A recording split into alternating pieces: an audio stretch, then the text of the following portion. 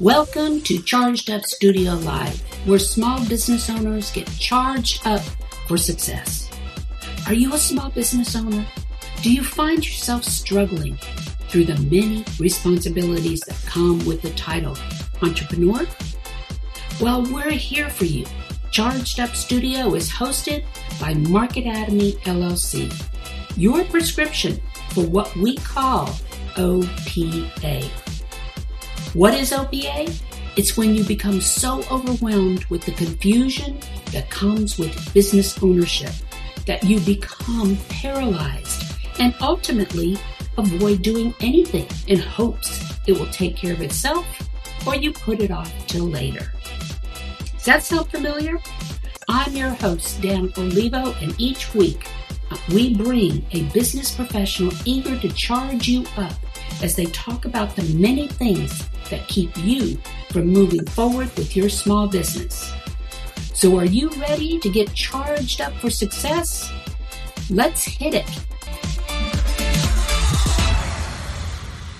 So welcome to another episode of Charged Up Studio, the podcast where small business leaders get the tips and techniques needed to successfully take their businesses to the next level. Today, we will delve into one of the largest groups of individuals to jump on the bandwagon of entrepreneurship, baby boomers. Whether out of desire or necessity, there has been a significant increase in new business entry driven by the baby boomer generation. Why? The number one reason is financial security. Following that, another driving force is the need to stay active and engaged after retirement. There are many, many other reasons. Our guest this week is the CEO of Diomo, an accomplished investment banking executive with more than 30 years helping tens of thousands of individuals buy and sell good businesses. Richard Parker has transitioned from being a corporate executive to running his own successful side hustle. His firsthand knowledge, having transitioned himself, promises to add valuable insight for any of our audience members who may be considering starting their own small business or side hustle. So welcome, Richard. Thank you. It's good to be here. I appreciate you having me. No, definitely, definitely. You know, being right up there with those baby boomers and right in that age group where we're not really ready to turn in the towel, that type deal, but we still need to figure out how we're going to support ourselves in our retirement years since we're living longer, and things like that. This is such a critical topic to be able to discuss. That and the fact that through COVID, we had quite a few new business license applications put in for those who were displaced and things like that. Yeah. And so, I actually, it's pretty humbling when you talk about, baby boomers. It's hard for me to believe at times that, I am a baby boomer, but I feel like I was about 18 years old about an hour and a half ago. So sometimes I just shake my head that I'm in my 60s now. It's like, what the hell happened? I blinked and boom. So the whole market, you have this immense, there's a number of prongs to it. So you have baby boomers that were employees and retiring and may not have the financial resources to live the rest of their lives the way they want to. So that's the financial piece. There's also the other part, as you alluded to, the idea of keeping yourself busy. Right. And that's really important. And then you layer into that what's known as the silver tsunami, which is all these baby boomer business owners that are going to exit their business. The majority of them have no succession plan, which is completely crazy. But yes, some of them may close their businesses, others will turn over. And then that group as well, even though they may exit with some capital, they'll probably find them, unless they have very specific plans, chances are they're going to find themselves pretty bored pretty quickly. Right. And so there's this massive pool of individuals, and for the reasons that we just talked about, are going to look to do something financial or or again keeping themselves mentally alert. And so the market it's just massive. I mean, again, there could be some side hustles. That's part of it, and that's become a very, very popular thing because of the pretty much the advent and the explosion of the internet, and technology allows you to run a small little business like you have a big business. And so, yeah, I mean, the market is it's huge. I mean, it's It just is. It's huge. it's absolutely massive. It is. So before we get started, and we'll pick up on this after this question. Um, uh, but I always ask my guests one specific question to kind of give our audience a feel for who they're talking and who they're listening to. So are you ready for this? Born ready. Go ahead.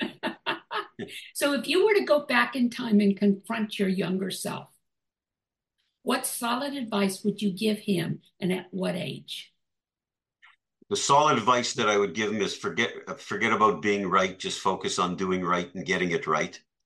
And that would be at the earliest age possible, because I think I was a very young business owner at 29 years old. I've had some terrific successes, a few dismal failures, which you learn from, of course. But I think it took me too long to realize, ego and insecurity got in the way for too long of my life. and that, when I look back at it, not to make any excuses, I mean, because it is inexcusable, but probably because I was a young boss at 29. And it took me probably about 10 years till I recognized that I was far better off to surround myself with people that were bigger, better, smarter, and faster than me. And that's when my businesses really started to explode. So the advice I would give my younger self is, check your ego at the door. And Yeah. What I always try to be now is if I certainly for the last, 25 plus years, I've recognized that if I'm the smartest person in the room, I'm in the wrong room. I want to be the dumbest guy in the room. And so That's that true. would be my advice, because I think That's true.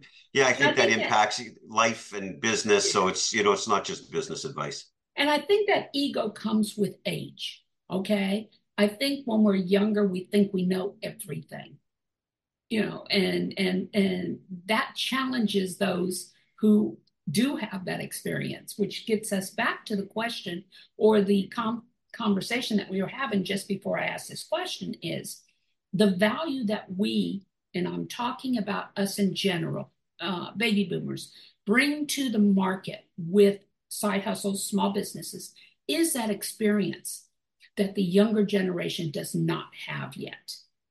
Right. And All it's, right. part of it is, we could probably spend a few hours talking about, today's current younger generation, because I think even this concept related to ego and knowing everything, I think it's gotten infinitely worse because information is so readily available to them. Doesn't have to be good information, doesn't have to be accurate information or true, but it seems to me that the younger generation has this overarching attitude of like the world started with them, which is not going to bode well, but that's a conversation for another time. It's as much philosophical as anything else.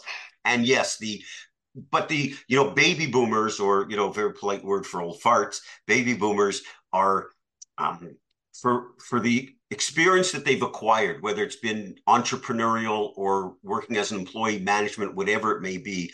I fundamentally believe that current business owners, regardless of their age, recognize, or the smart ones will recognize that baby boomers who are exiting the workforce or their businesses could bring a lot of value to them, even if it's on a part-time or a consultancy basis, or looking at certain projects that they themselves don't have either the time, I'm saying the business owners don't have the time or the familiarity with that. And so business owners may find themselves being able to take everything that they've learned over the course of their career and apply it and make themselves, as available as a very valuable asset to existing business owners, even if it's on a part-time or consultancy basis. I mean, Right.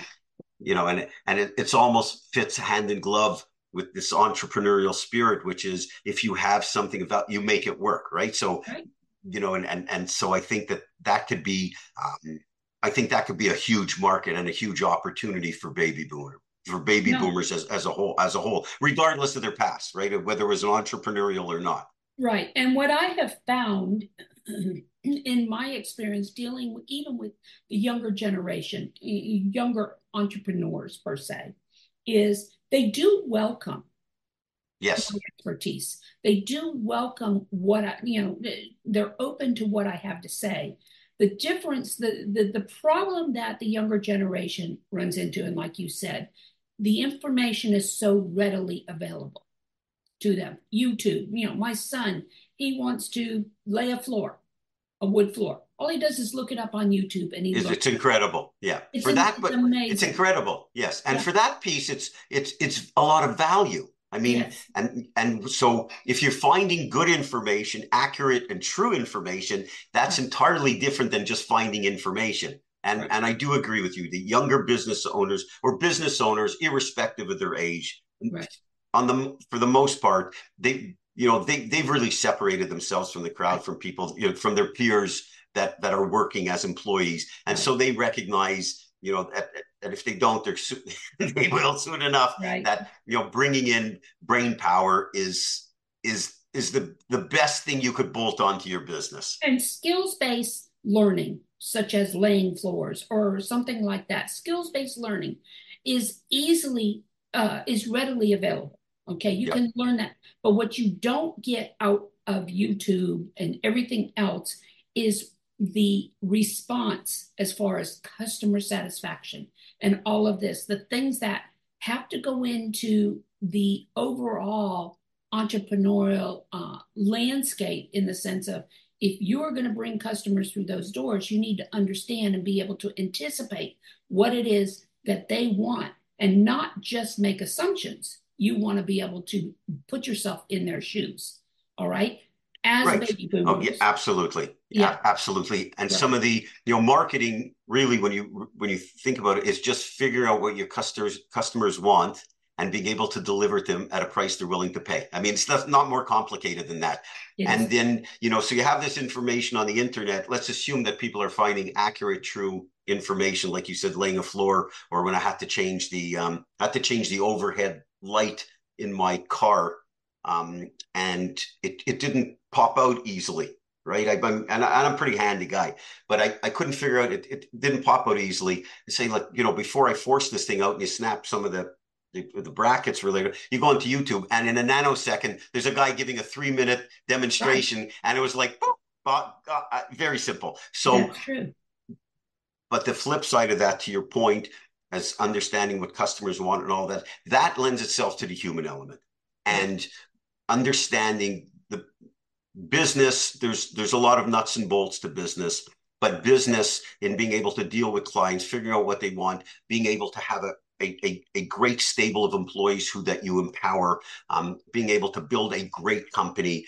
You can't learn that on YouTube. You're going to learn that's the human element, and that requires a lot of emotional intelligence, understanding what you're good at, understanding what everybody else is good at, being able to empower employees, the right employees, and similarly Right. getting rid of the wrong employees. But there's the element, the human part to all of that is usually, and I've worked with people, very successful business owners, from Main Street business owners to billionaires, Right. and they have this overarching philosophy of building great companies, and knowing what it takes. And there's a massive human element. I mean, there's data, there's math. Most of that is math. So 1 and 1 equals 2, and there's just no escaping it. Right. But the human element, being able to understand that, and very often that comes with age and with wisdom. Right. Well, and and speaking of this, when we start talking about this transition out of corporate America and the 9 to 5 job into your own side hustle or whatever, okay, more likely, you're transitioning from a position that it was a job, okay, and what's not taken into consideration is, before you transitioned, you had that corporation behind you, you had the money behind you, you had the support behind you. You move into a side hustle or your own business and you lose that, and you start operating in a vacuum. So let me get to my next question here, and it has to do with your transition, okay, from a stable corporate job to entrepreneurship. You know, Can you walk us through what your transition experience was? Sure. I was very young. I was 29 years old. I was an executive vice president of a consumer products company in Canada, a publicly traded consumer products company in Canada that was very successful, had some very hot properties, and was the toast of the town in a lot of the Canadian version of Wall Street because we had gone public before that. And the company was growing by leaps and bounds. So it was hard attracting good people on a constant basis. We were playing a lot of catch up related to personnel. So I really found myself, because I'd been with the company for a couple of years, but I was working like an animal. And so I moved up the ladder much quicker than I would have at a big Fortune 500 company. And I was certainly well over my head and beyond my pay scale in the job that I was doing. It was only because we were growing so fast and people had to just go way beyond and put in a lot more time, and it took a lot of learning, and you were really thrown in the fire, which from an experience standpoint was the greatest thing possible that could have happened in my life. And I was doing well. This goes back 34 years. It was 1990, and I was doing well. I was 29 years old. I was making $72,000 a year, which was, probably today's equivalent to probably a couple $100,000.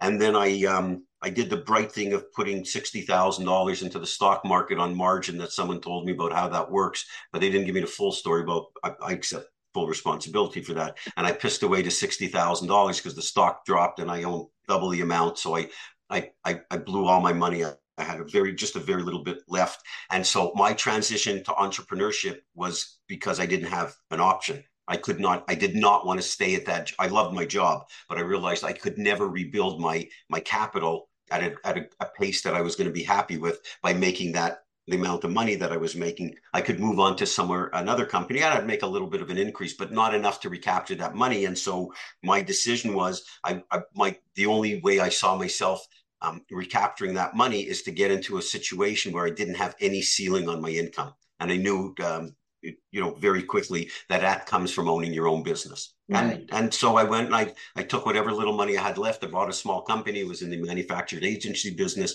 and I grew that. And I bought 14 companies including one that was a co-investment, and deal sizes from $50,000 to $208 million. But my transition into entrepreneurship was because I didn't have a choice. So, when you don't have options in life, it's very easy to make decisions, right? I mean, it's very easy, right? And that was my scenario. And my first child was on the way at that point in time, since I have 4 kids and 1 grandson at this point.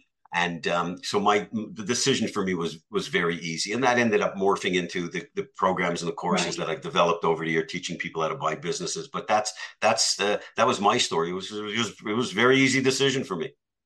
Yeah, and it was an easy decision. You say it was an easy decision, but it's, a lot of times when we go out on our own, and I don't know if you were married at the time and you had I was, yep. And she was supportive of you, and things like that. I know when I started my business, the only way I was able to start it is because I knew I had that income coming in with my husband and his job, that type deal. Because it's difficult to start breaking in and starting a new business, and being able to start, making a paycheck, and things like that. So you have to plan. And with that, it's evident that preparation and determination played a crucial role in your transition. What are some of the stumbling blocks that you ran into? Once you made that decision, you said it was an easy decision to make because it was a necessity that you had to do. But what are some of those early stage stumbling blocks that you ran into with your business when it comes to this, and you have to make some pretty hard decisions?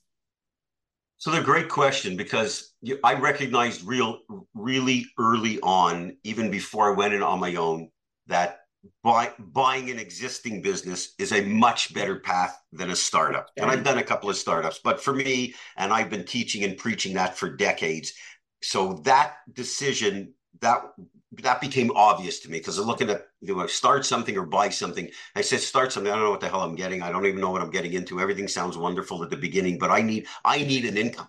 Right. And most people acquire businesses because they either need to generate or replace an income. So the challenge was one of them was you start one or buy one. And to me, it just became very clear. I didn't have the luxury of time to ruminate about the mess that I had created and the hole that I had dug for myself. So I was just like, I look back and say, I pat myself a little bit on the back for some fortitude, but it was kind of easy because I just didn't have a choice, as I alluded to earlier. But it became recognizable that buying an existing business was a better decision. Challenges were certainly capital, because you never have enough money to grow like you want to grow. And again, that was one of the things that I realized, that organic growth it's very romantic, but growing through acquisition is a much better road, and that's the path I decided on. People do it. Yeah, if you have the funds to do it, it takes time. Right. People were the biggest challenge. I was a terrible assessor of talent. I tended to hire people that I liked. Like if we had an interview and they, I liked them and enjoyed them, it was like that sort of sent me down the road of thinking that they're going to be really good at their job.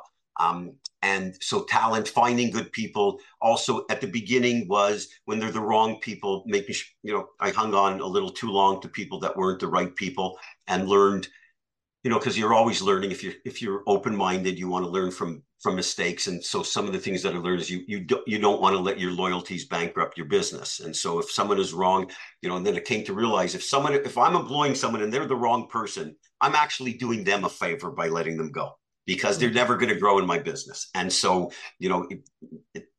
it became very easy for me to let people go who weren't the right people. I lost sleep only when I had to let someone go because there wasn't enough business, because that's my fault.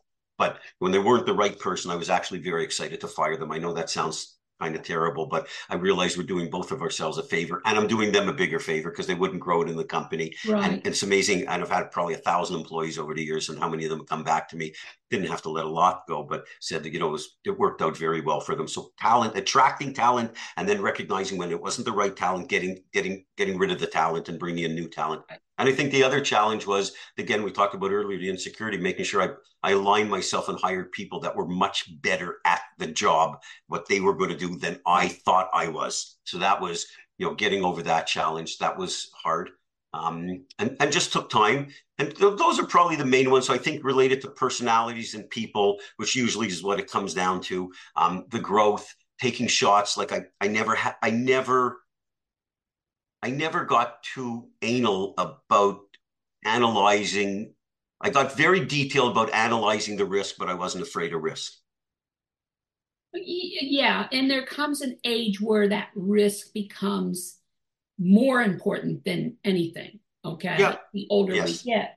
But with what you do, the buying and selling of businesses and things like that, okay, talking to baby boomers out there, our age, who are thinking about transitioning, if they were to buy a business, what type of businesses do you feel as though are good investments for somebody who is in it, maybe not for 30, 40 years, but say for 10 years or whatever, the transition?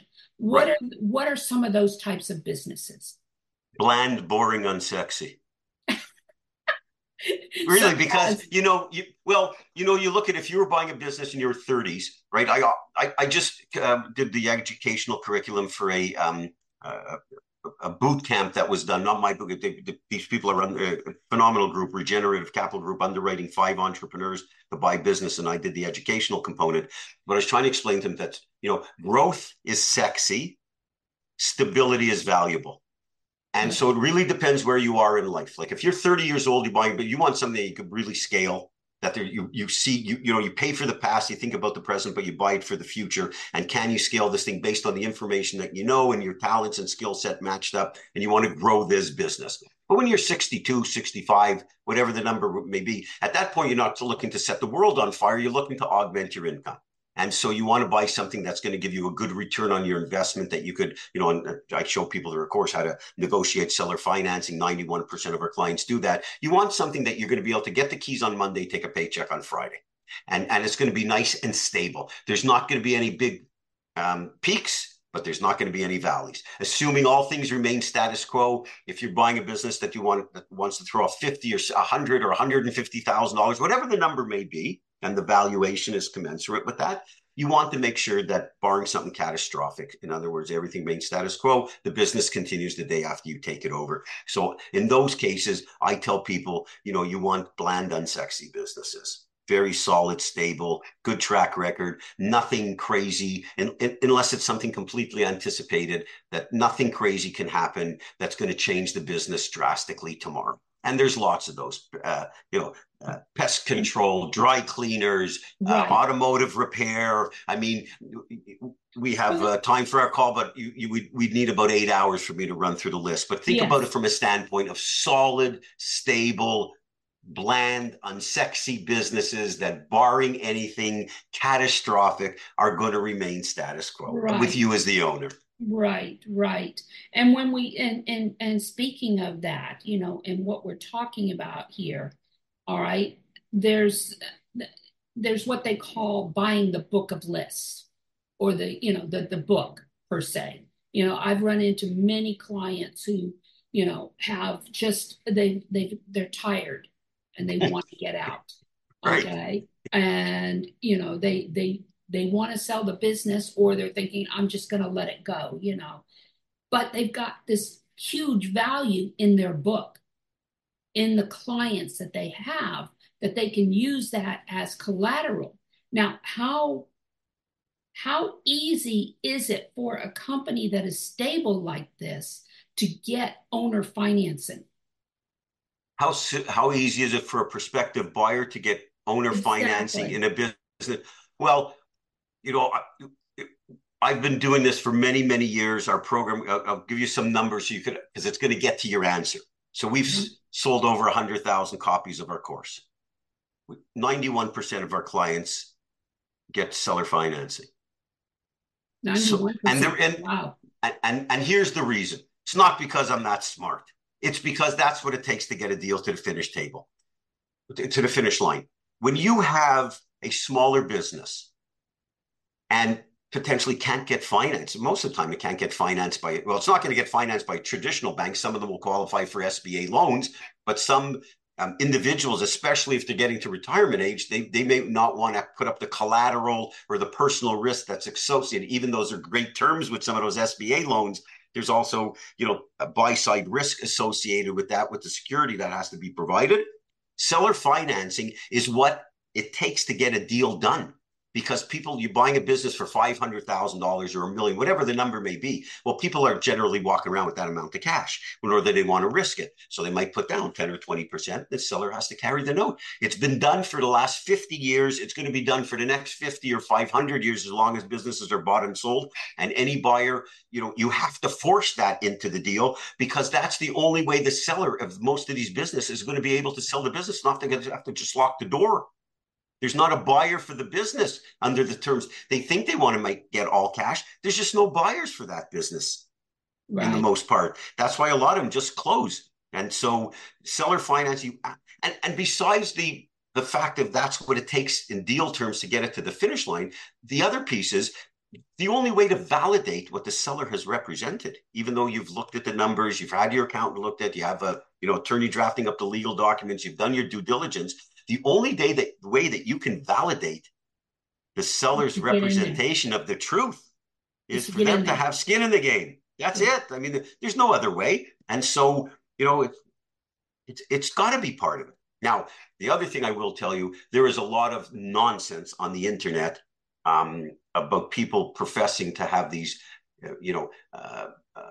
video sessions or boot camps or webinars about buying, businesses making $200,000, putting zero money down, closing the deal in 30 days, no exposure. No, it's, pardon my friends, complete bullshit. That just does not exist. People need to start breathing oxygen from the real world. And so it does take capital. You do have to put down a small down payment, but the leverage is unbelievable if you know what you're doing and you follow, a proven way of doing it. That's really, in summary, is the way you have to go about doing it, because it is very doable, and seller financing is a big part of it.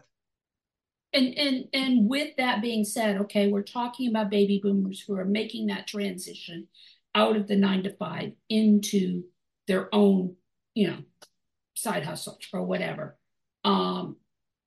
and I'm just asking this because I'm thinking, it's going through my head, is they've got these 501(k)s, okay, Yep. that are sitting, that they could possibly utilize that money to Yes. buy, talk to that, because There's, then yeah, the dividends or the returns would go right back into their correct. 401(k), So 401.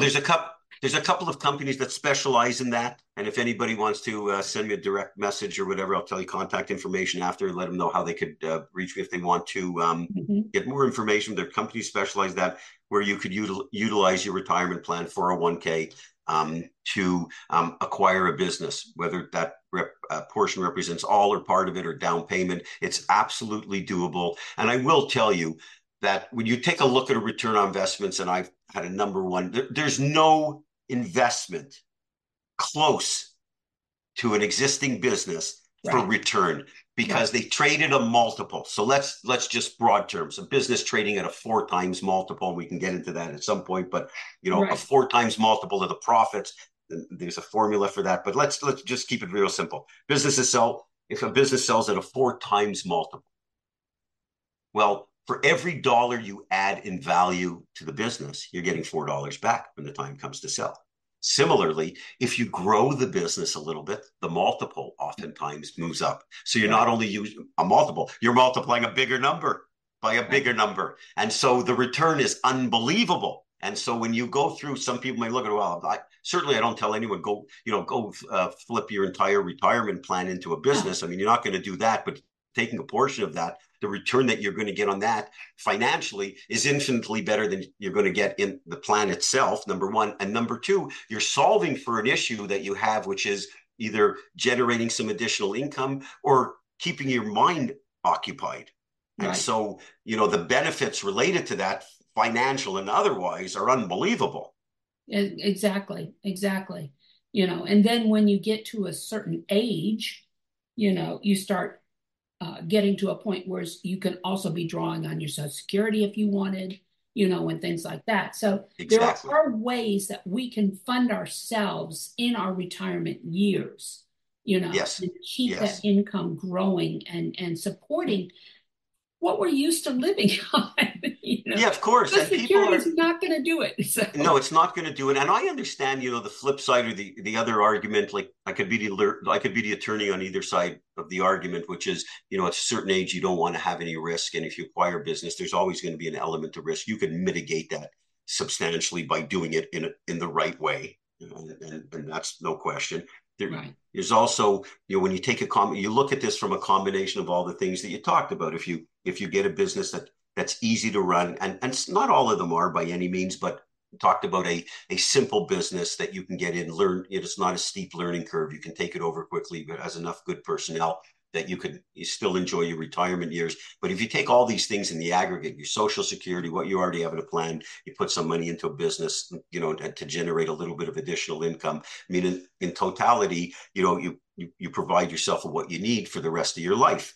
And I think people should understand this is very doable, and people should learn about it because it's something that really is doable. For very often, people who haven't been in an entrepreneurial world, they think that buying businesses are strictly for rich people. No, it's for poor people. I mean, those are the people. You don't have to have this immense amount of wealth to be able to acquire a business if you do it in the right way. When I say poor people, I mean obviously it takes some money, but it's not this. right. It's not an elitist club by any means. It's very doable, and I really don't want to underestimate the importance, and I see it with friends of mine and older mentors and colleagues, people that have worked with you. Get to a certain age and your regular job is done, and then you're bored out, you're retired, you're bored out of your mind, and you get up Right. every day and you don't have a purpose. And so similarly, it's for people who sell a business, they have to think about what they're going to do after. But having a purpose, unless unless it's a very specific hobby or volunteer work or whatever the case may be, you see studies have shown there's a very significant decline in people that don't have that cognitive activity. Right.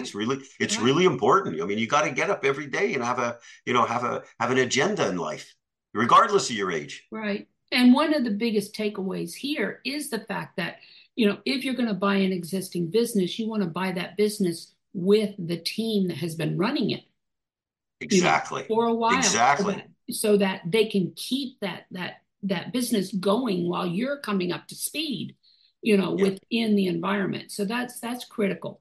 So can you offer our listeners some practical tips or strategies that they can implement today to start preparing for that exit of corporate America? Yeah. Well, the first thing is I believe strongly that people need to start thinking about it. Right. That's really important. Number one. Number two, I think I people really owe it to themselves if they feel that they're going to need to generate some additional income, replace an income, or keep their mind busy for all the things we talked about. They owe it to themselves to at least explore this world. Right. Right? It's never too late to become an entrepreneur, and so learn about it. You may not want to do it or what have you, but you owe it to yourself to at least learn about it because it is so doable. When I think about the number of success stories that we've had over the years of people that like their lives are changed, this is very doable. And so, take the approach of learning, right? And apply yourself, find out good information, true information, accurate information, learn about all this that's involved potentially in the acquisition of a business. You may decide that you don't want to do it, but again, not to sound repetitive, you owe it to yourself to learn about it. So that to me would be the strong suggestion that I tell people that they need to follow and do it in advance of, you retire. You don't want to wait till you retire on Friday to start doing it on Saturday or Monday. Think about this in advance because it is very doable. And the other part of it is to become intellectually curious. When I say intellectually curious related to entrepreneurship, start every business that you visit, a light fixture store, Bed Bath and Beyond, your dry cleaner, the local distributor. You take your lawnmower into these small parts motor guy. Start thinking about business and asking the owner questions because that entrepreneurial curiosity helps feed the learning process. So, and the sooner you do it, the better because it's. One of the things is confidence. And if people can recognize it, hey, this individual's running. How many people do you know? Like, I know it happens to me all the time. There's businesses in my area. I live in South Florida. I come across people that I know are successful business. They run successful businesses. And I can't figure out how these people even know how to tie their shoes, right? Like, they're like, oh my God, this person is dumb as a door and runs a $5 million business. But they're certainly not dumb as a door as it relates to running their business, right? They're just, they got the it's right just not, people in place. And they just know they figured out the one thing that they do well and they've applied it to a business. Right. So that provides incentive to people and confidence saying like, hey, if they can do it, I can do it. That may not be a $5 million business, but it could certainly be a local business. So just like get your head into that entrepreneurial space because when you work with a company for too many years, you lose your entrepreneurial spirit. Right. Well, and that's where, even pre-COVID, we saw the writing on the wall. We're moving away from that industry or that I don't want to call them industrial industry. Okay. Yep. The industrial industry, and we're moving more into the self-sufficient, the more entrepreneurial. Things have been changed on, flipped on its head. Yes, in a good way. Yeah, in a good way. You're absolutely right. In a good way. So, as a leader, what are some resources or books that you have had that have had significant influence on you and your entrepreneurship journey? Okay. Give us one or two. I'm a voracious reader, so I've got to narrow this down, and I got to narrow it down in a hurry because I'm being interviewed. So I'll rattle off a few. It's going to be more than two. From Good to Great by Jim Collins. Excellent. The E-Myth, I think it's Michael Farber. The E-Myth is a terrific book. Yeah. I would suggest people read Man's Search for Meaning by Viktor Frankl, which is not a business book, but it's an unbelievable life book. Wow. So I suggest that. Yeah. And then one from my dear friend Ray Dalio called Principles. All right. Very good. How did I do? You told me to name two, but those are you four. did good. I knew two of the four that you had done. I would highly recommend Simon Sinek's First Ask Why. Yeah. That's another one. So another one, by the way, I read, and I'm always reading. Like I got 4 books on the go pretty much all the time. But there's another one called How to Decide by Annie Duke. And so for people she's a World Series of poker champion. She's very involved with the Education Alliance, which is a phenomenal organization that I've been a little bit involved with, that's trying to enter curriculum into schools to teach kids how to be better decision makers, and which is really needed. And she, I think, given the subject matter that we've talked about today, for people to have to make this decision, right? Yeah. It's so helpful. It's like it's eye-opening. So, anyways, that's another one. Right. You're absolutely right. You know, the biggest one of the part of what we call the BHAG vision for Marketatomy is making a dent in the number of failed businesses by reducing that number. And by reducing that number, it would only positively impact our GDP, our labor force, and the psyche of the business owner, which ultimately is going to transition down to the children. Of course. Exactly. It's exactly well stated. Well stated. Yeah. So we're coming up on the end of another episode of Charged Up Studio. And thank you, Richard, for joining us today and shedding light on how to take that next step in our entrepreneurial journey. Or, as I say, our baby boomer retirement, whatever we want to call it. The silver tsunami. Yeah, that's right. Yeah, so I like that, silver tsunami. There you go. So how can our audience members find out more about you? And do you have any offerings or announcements you want to let our audience know about?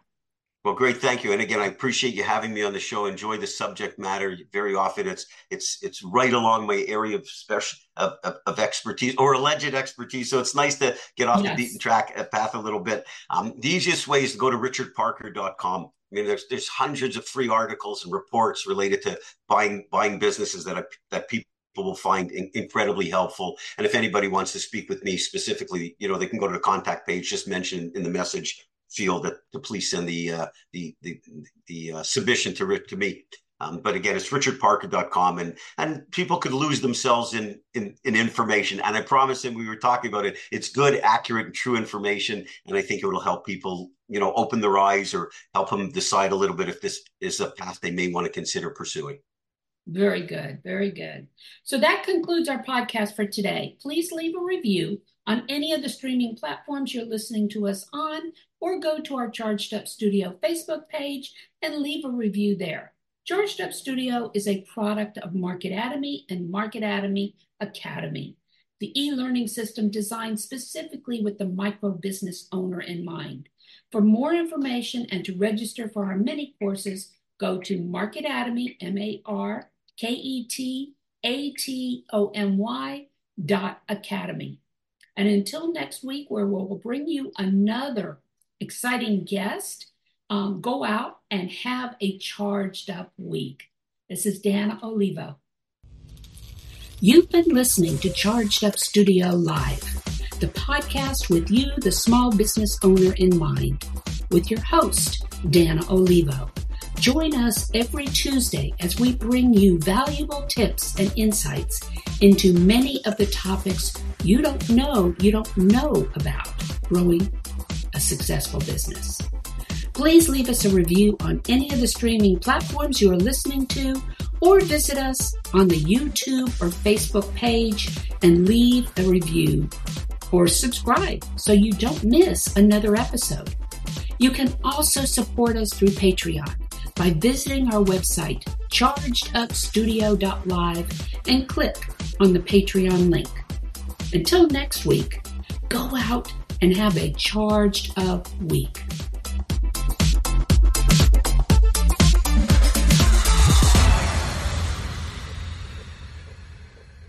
This podcast is a part of the C-Suite Radio Network. For more top business podcasts, visit c-suiteradio.com.